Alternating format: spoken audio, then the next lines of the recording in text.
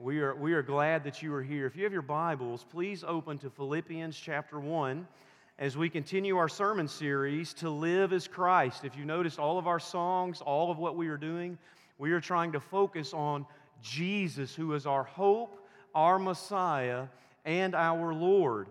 And so this morning, as we look at Philippians 1 through 27, my title this morning is Citizens Worthy of the Gospel. Citizens worthy of the gospel. Now, as I want to begin with a story about redwood trees. For those that have been out west, you might have been in the redwood forest and you've noticed that these are glorious and majestic trees. Well, there's something you need to know about redwood trees. According to researchers, quote, the interesting thing about the redwood tree is that their root system is intertwined with other redwood trees, literally holding each other up. The trees grow very close together and are dependent on each other for nutrients as well. Only redwood trees have the strength and the ability to support other redwood trees. Now, they can stand together because they can stand tall because they stand together.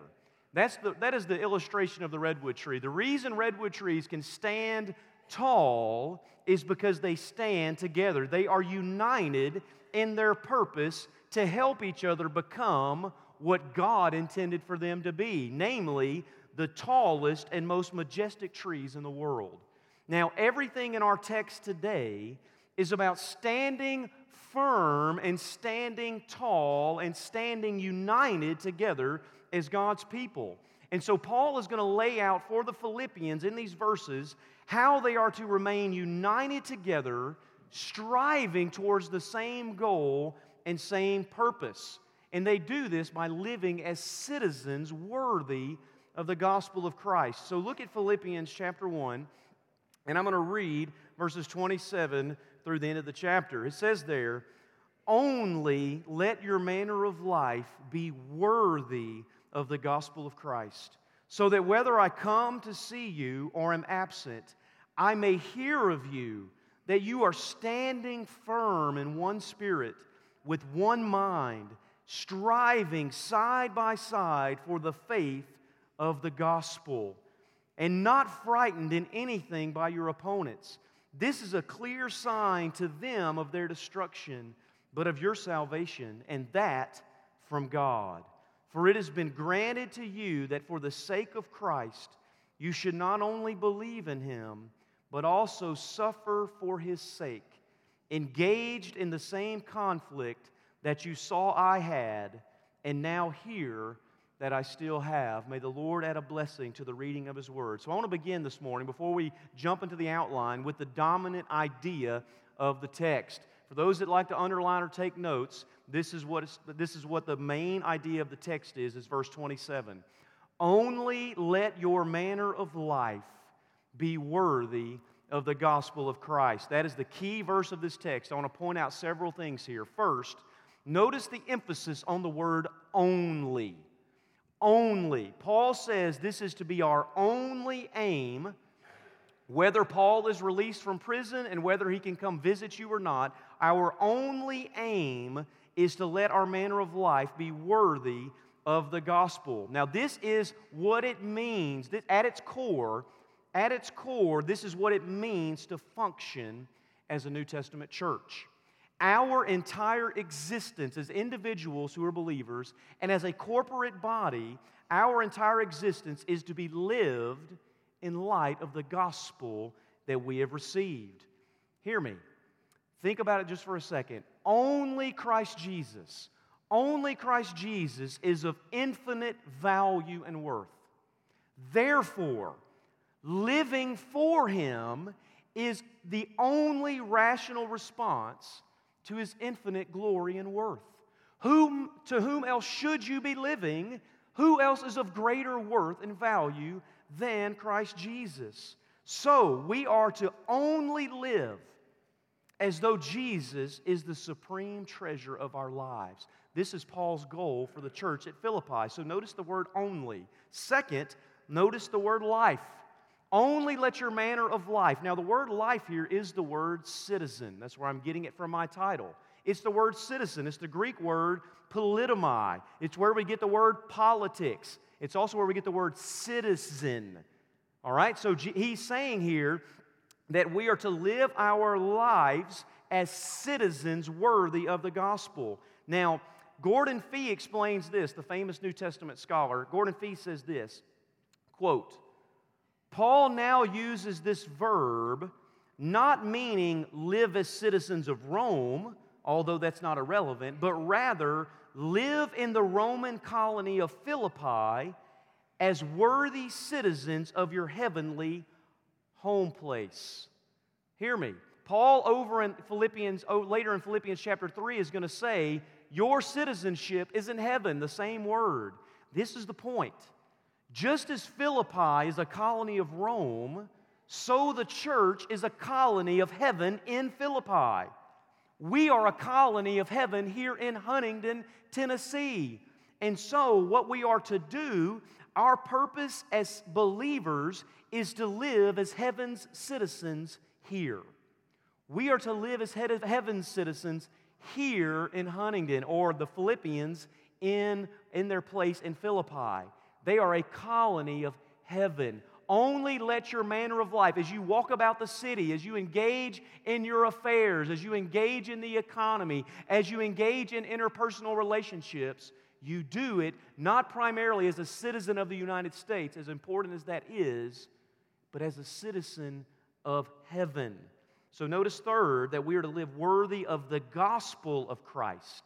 So this is the gospel that we have received and from which our citizenship has been granted, right? So Paul has already written about the Philippians. He's used the word gospel so many times already. Back in verse 4, he talks about their partnership in the gospel. In verse 7, the confirmation and defense of the gospel. And in verse 12, the advancement and progress of the gospel.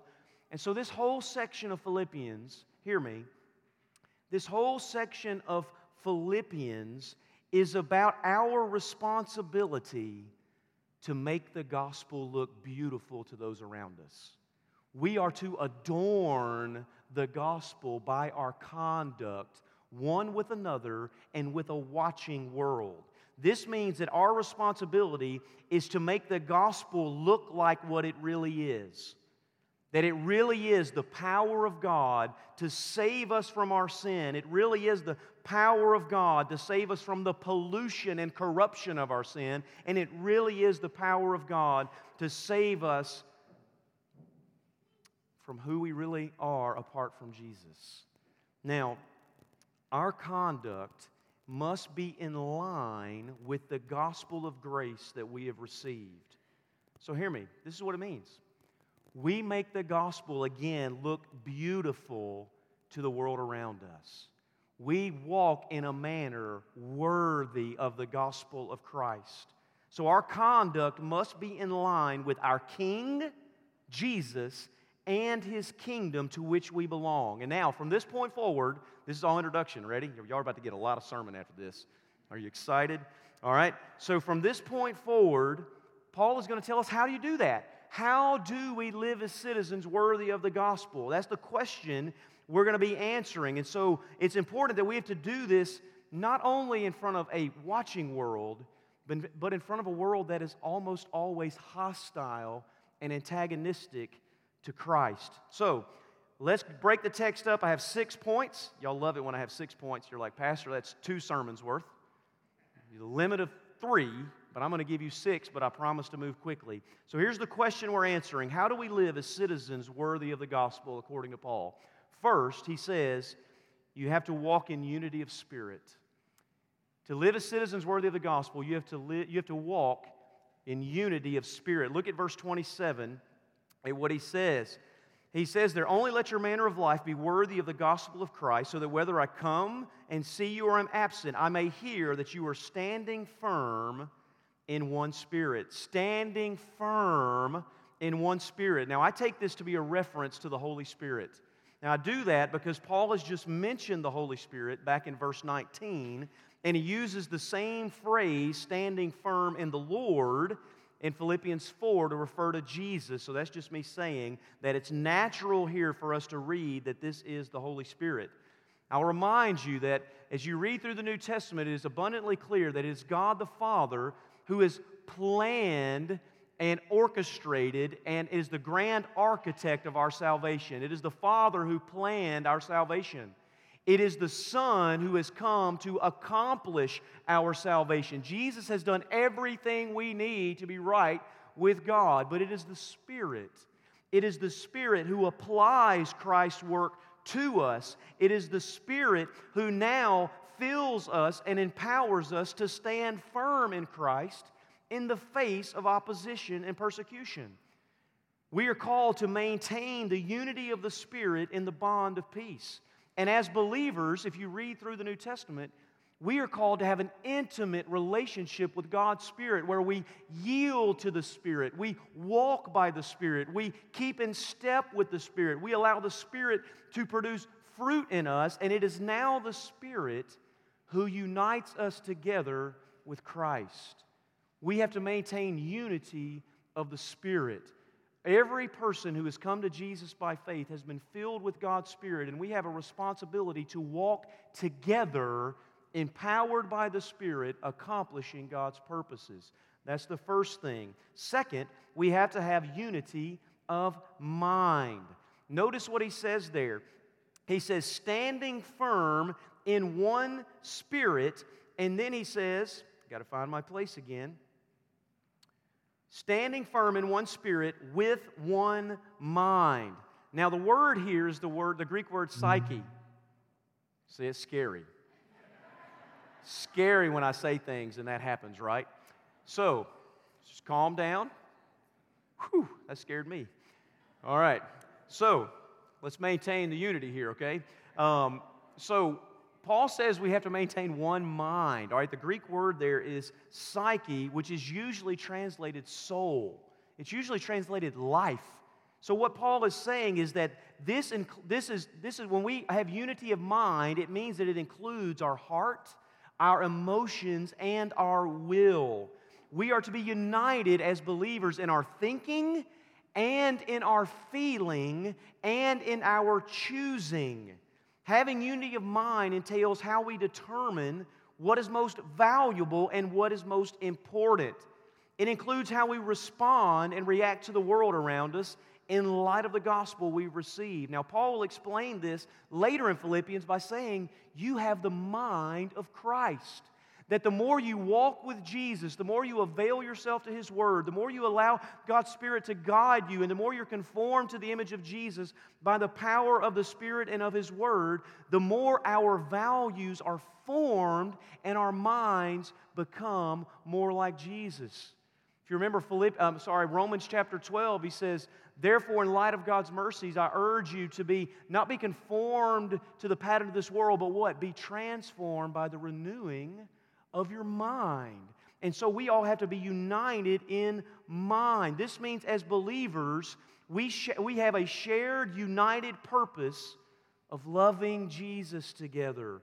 We have united values of what matters most. And for us, that means we love God, we love people, and we make disciples. We have to be united in purpose and of the same mind, but there's something else that he says.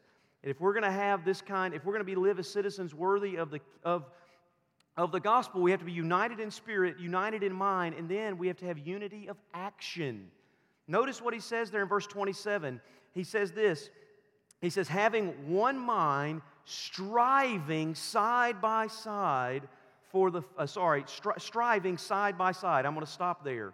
This is unity of action. The word striving, it means struggling, toiling together towards the same goal. It's an action word, striving, struggling.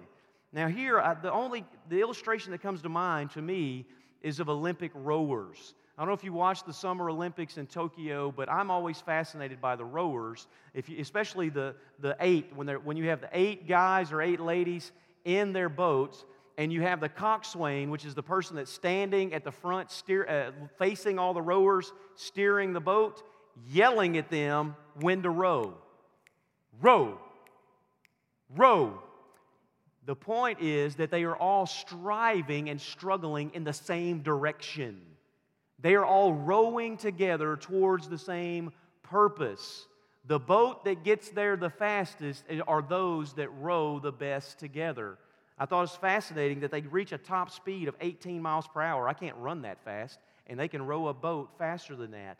But the point is that when we are in the boat, Paul is basically like the coxswain here. That's the name of that person. He's basically telling us to row together side by side. No spectators, no passengers, no consumers.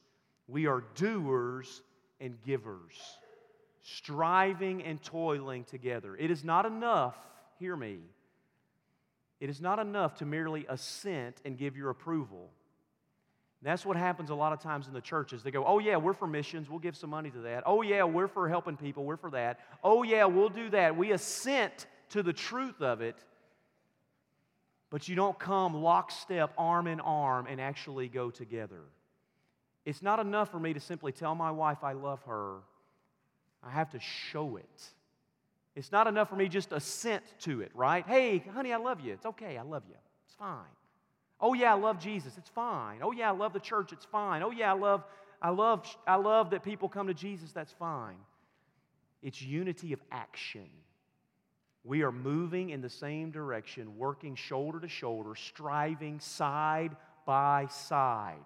Nobody in the back, all of us together in a row, striving for the gospel. But notice what we're striving towards here. It's not only unity of action, it's unity of confession here, but it's unity of the faith. Look what he says there in verse 27. That we are to strive side by side for the faith of the gospel. Now pay attention to Paul's language here. It is for the faith of the gospel. Paul uses definite articles to drive home the point. We struggle and strive for the unity of the faith of the gospel. The faith once for all delivered to the saints according to Jude 3. Now, unity of faith means this, if you want to take notes. Number one, it means we share the same gospel of salvation by grace through faith. That's who we are. We all share the same gospel, the same gospel of salvation by grace through faith. Secondly, we share the same experience of repentance and faith.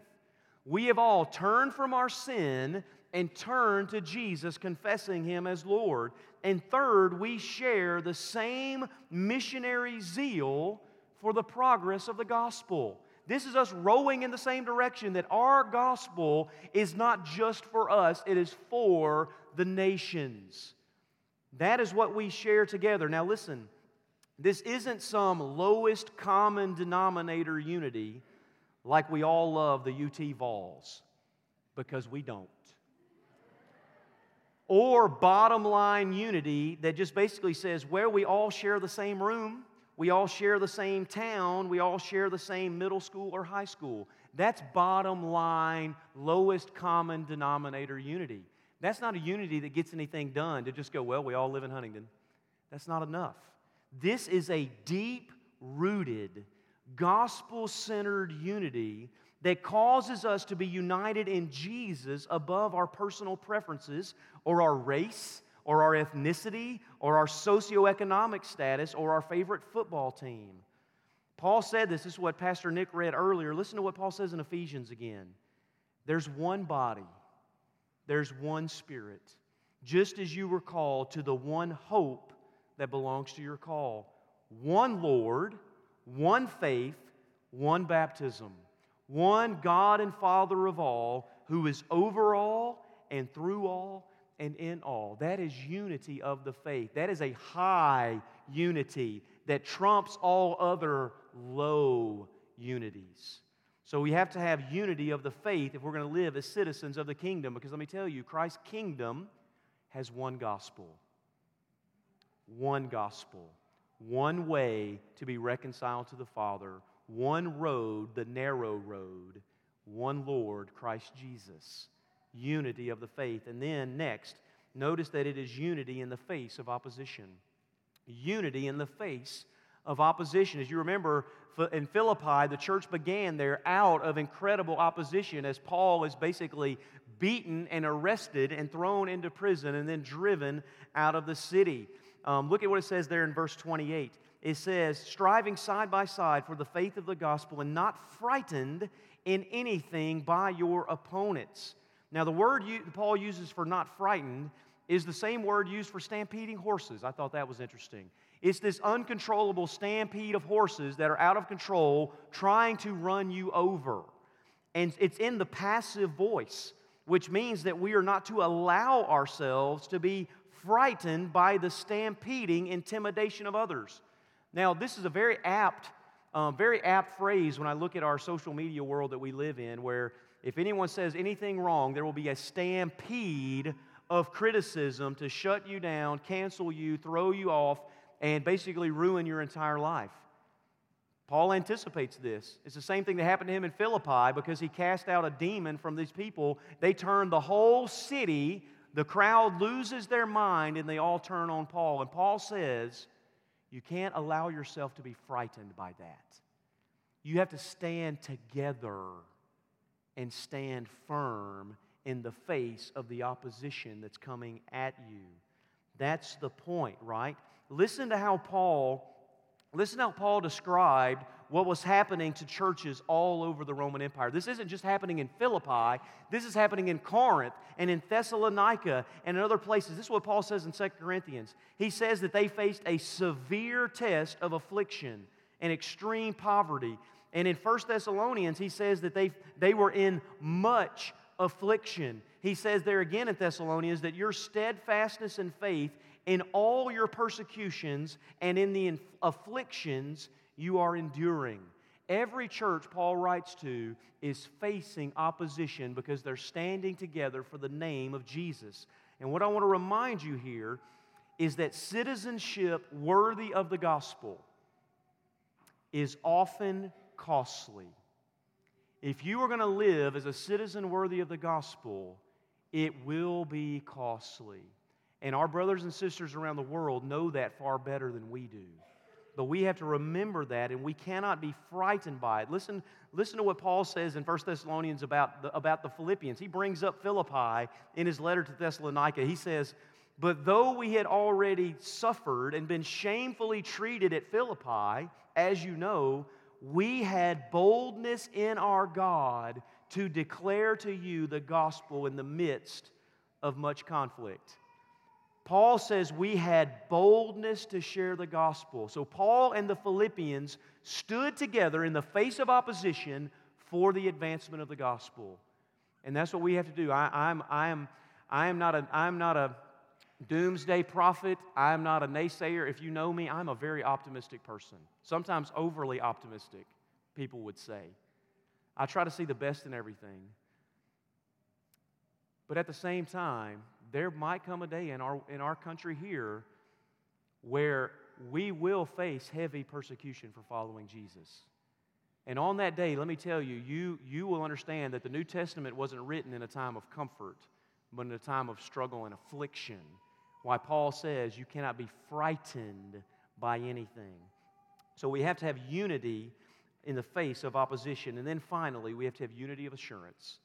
Unity of assurance.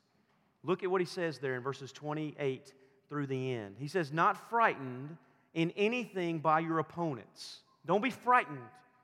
He says instead, this is a clear sign, a sure sign, an assurance.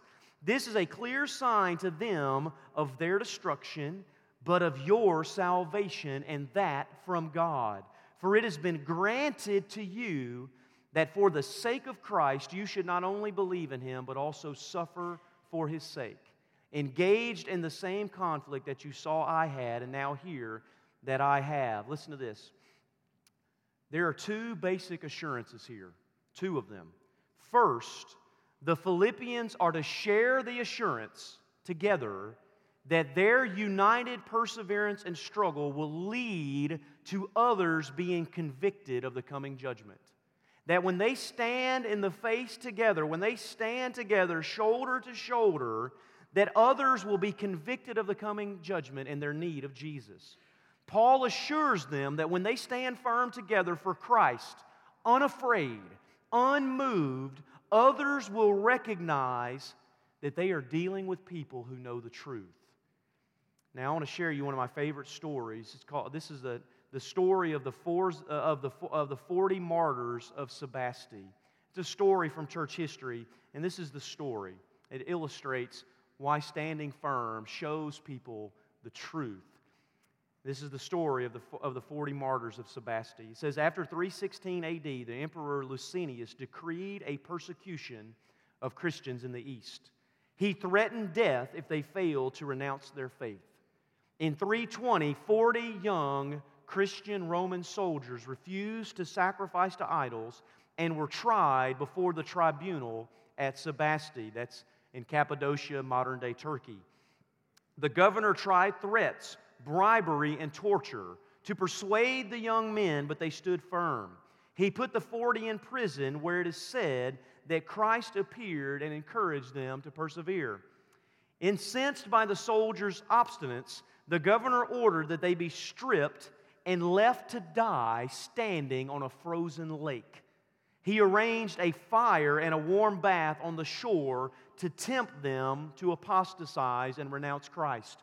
All 40 signed a will, drafted by Saint Meletius, the youngest, that expressed their faith, unity, and courage. And this is supposedly what the will says.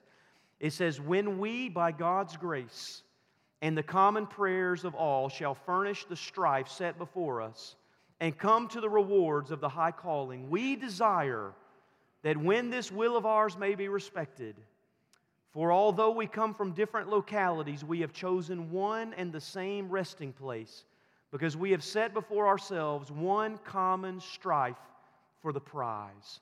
These things have seemed good to the Holy Spirit and have pleased us. Therefore we, brothers in Christ, beseech our honored parents and relatives to have no grief or distress, but to respect the decision of our brotherly fellowship, and to consent heartily to our wishes, so that you may receive from our communion, from our common Father, the great recompense of obedience and of the sharing of our sufferings. Listen to what he says. We pray with our souls and with the divine Spirit that we may all obtain the eternal good things of God and His kingdom, now and forever.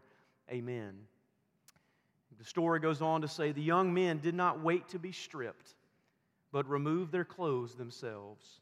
And together they prayed, Lord, we are 40 engaged in this contest. Grant that 40 may receive crowns, and that we may not fall short of that sacred number. After one night's ordeal, however, one young soldier caved, but died out of extreme heat in the bath, losing his martyr's crown. But an off-duty guard, prompted by the martyr's courage, professed himself to be a Christian and took his place on the lake, thus preserving the number 40. After 3 days, the governor had the survivors' limbs broken and their bodies burned. Officials hoped that young Meletius would save himself, but his mother herself lifted him onto the wagon, not wanting him to lose his prize.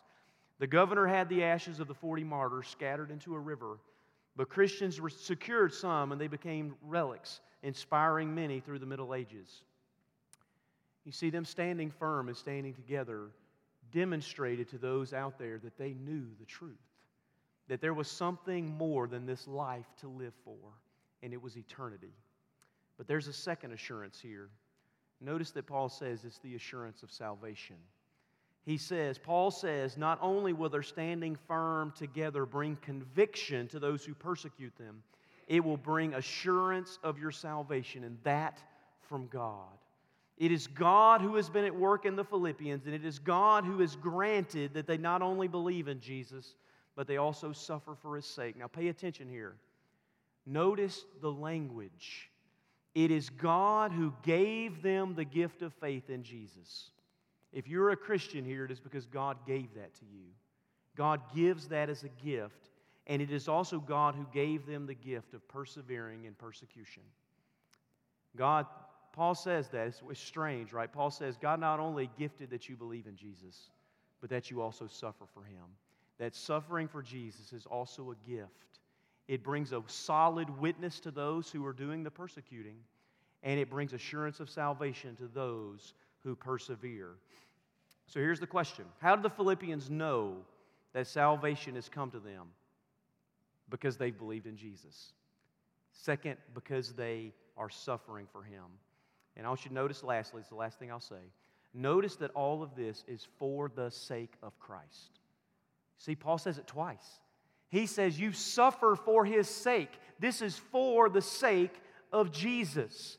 We live as citizens worthy of the gospel for the sake of Christ Jesus our Lord. We stand together for the sake of Christ. We endure hardships for the sake of Christ. We strive together for the faith of the gospel for the sake of Christ. And let me end where I began. You cannot walk worthy of the gospel if you've never received it. If you've never come to Jesus by faith, repenting of your sin, calling Him Lord, then there is no chance that you can live worthy of the gospel, because you have to be a part of God's kingdom and you have to experience the transforming power of God's grace that will cause you to desire to walk in a manner worthy of Jesus. So if you're here today and you don't know Jesus, everything I've said, you have to come to Jesus first. Come to Jesus in repentance and faith. And then if you are a believer, make this your prayer. Lord Jesus, help me walk in a manner worthy of the gospel to which I've been called. I'm going to pray and then we'll have a time of invitation. Would you stand with me? Father, we ask that you would speak now to our hearts and you would draw near to us. We ask, Father, for that one that's here that does not know Jesus, that they would come to repentance and faith in Christ. Father, bless us today as we seek to live as citizens worthy of the gospel to which we have been called. We ask this in Jesus' name. Amen.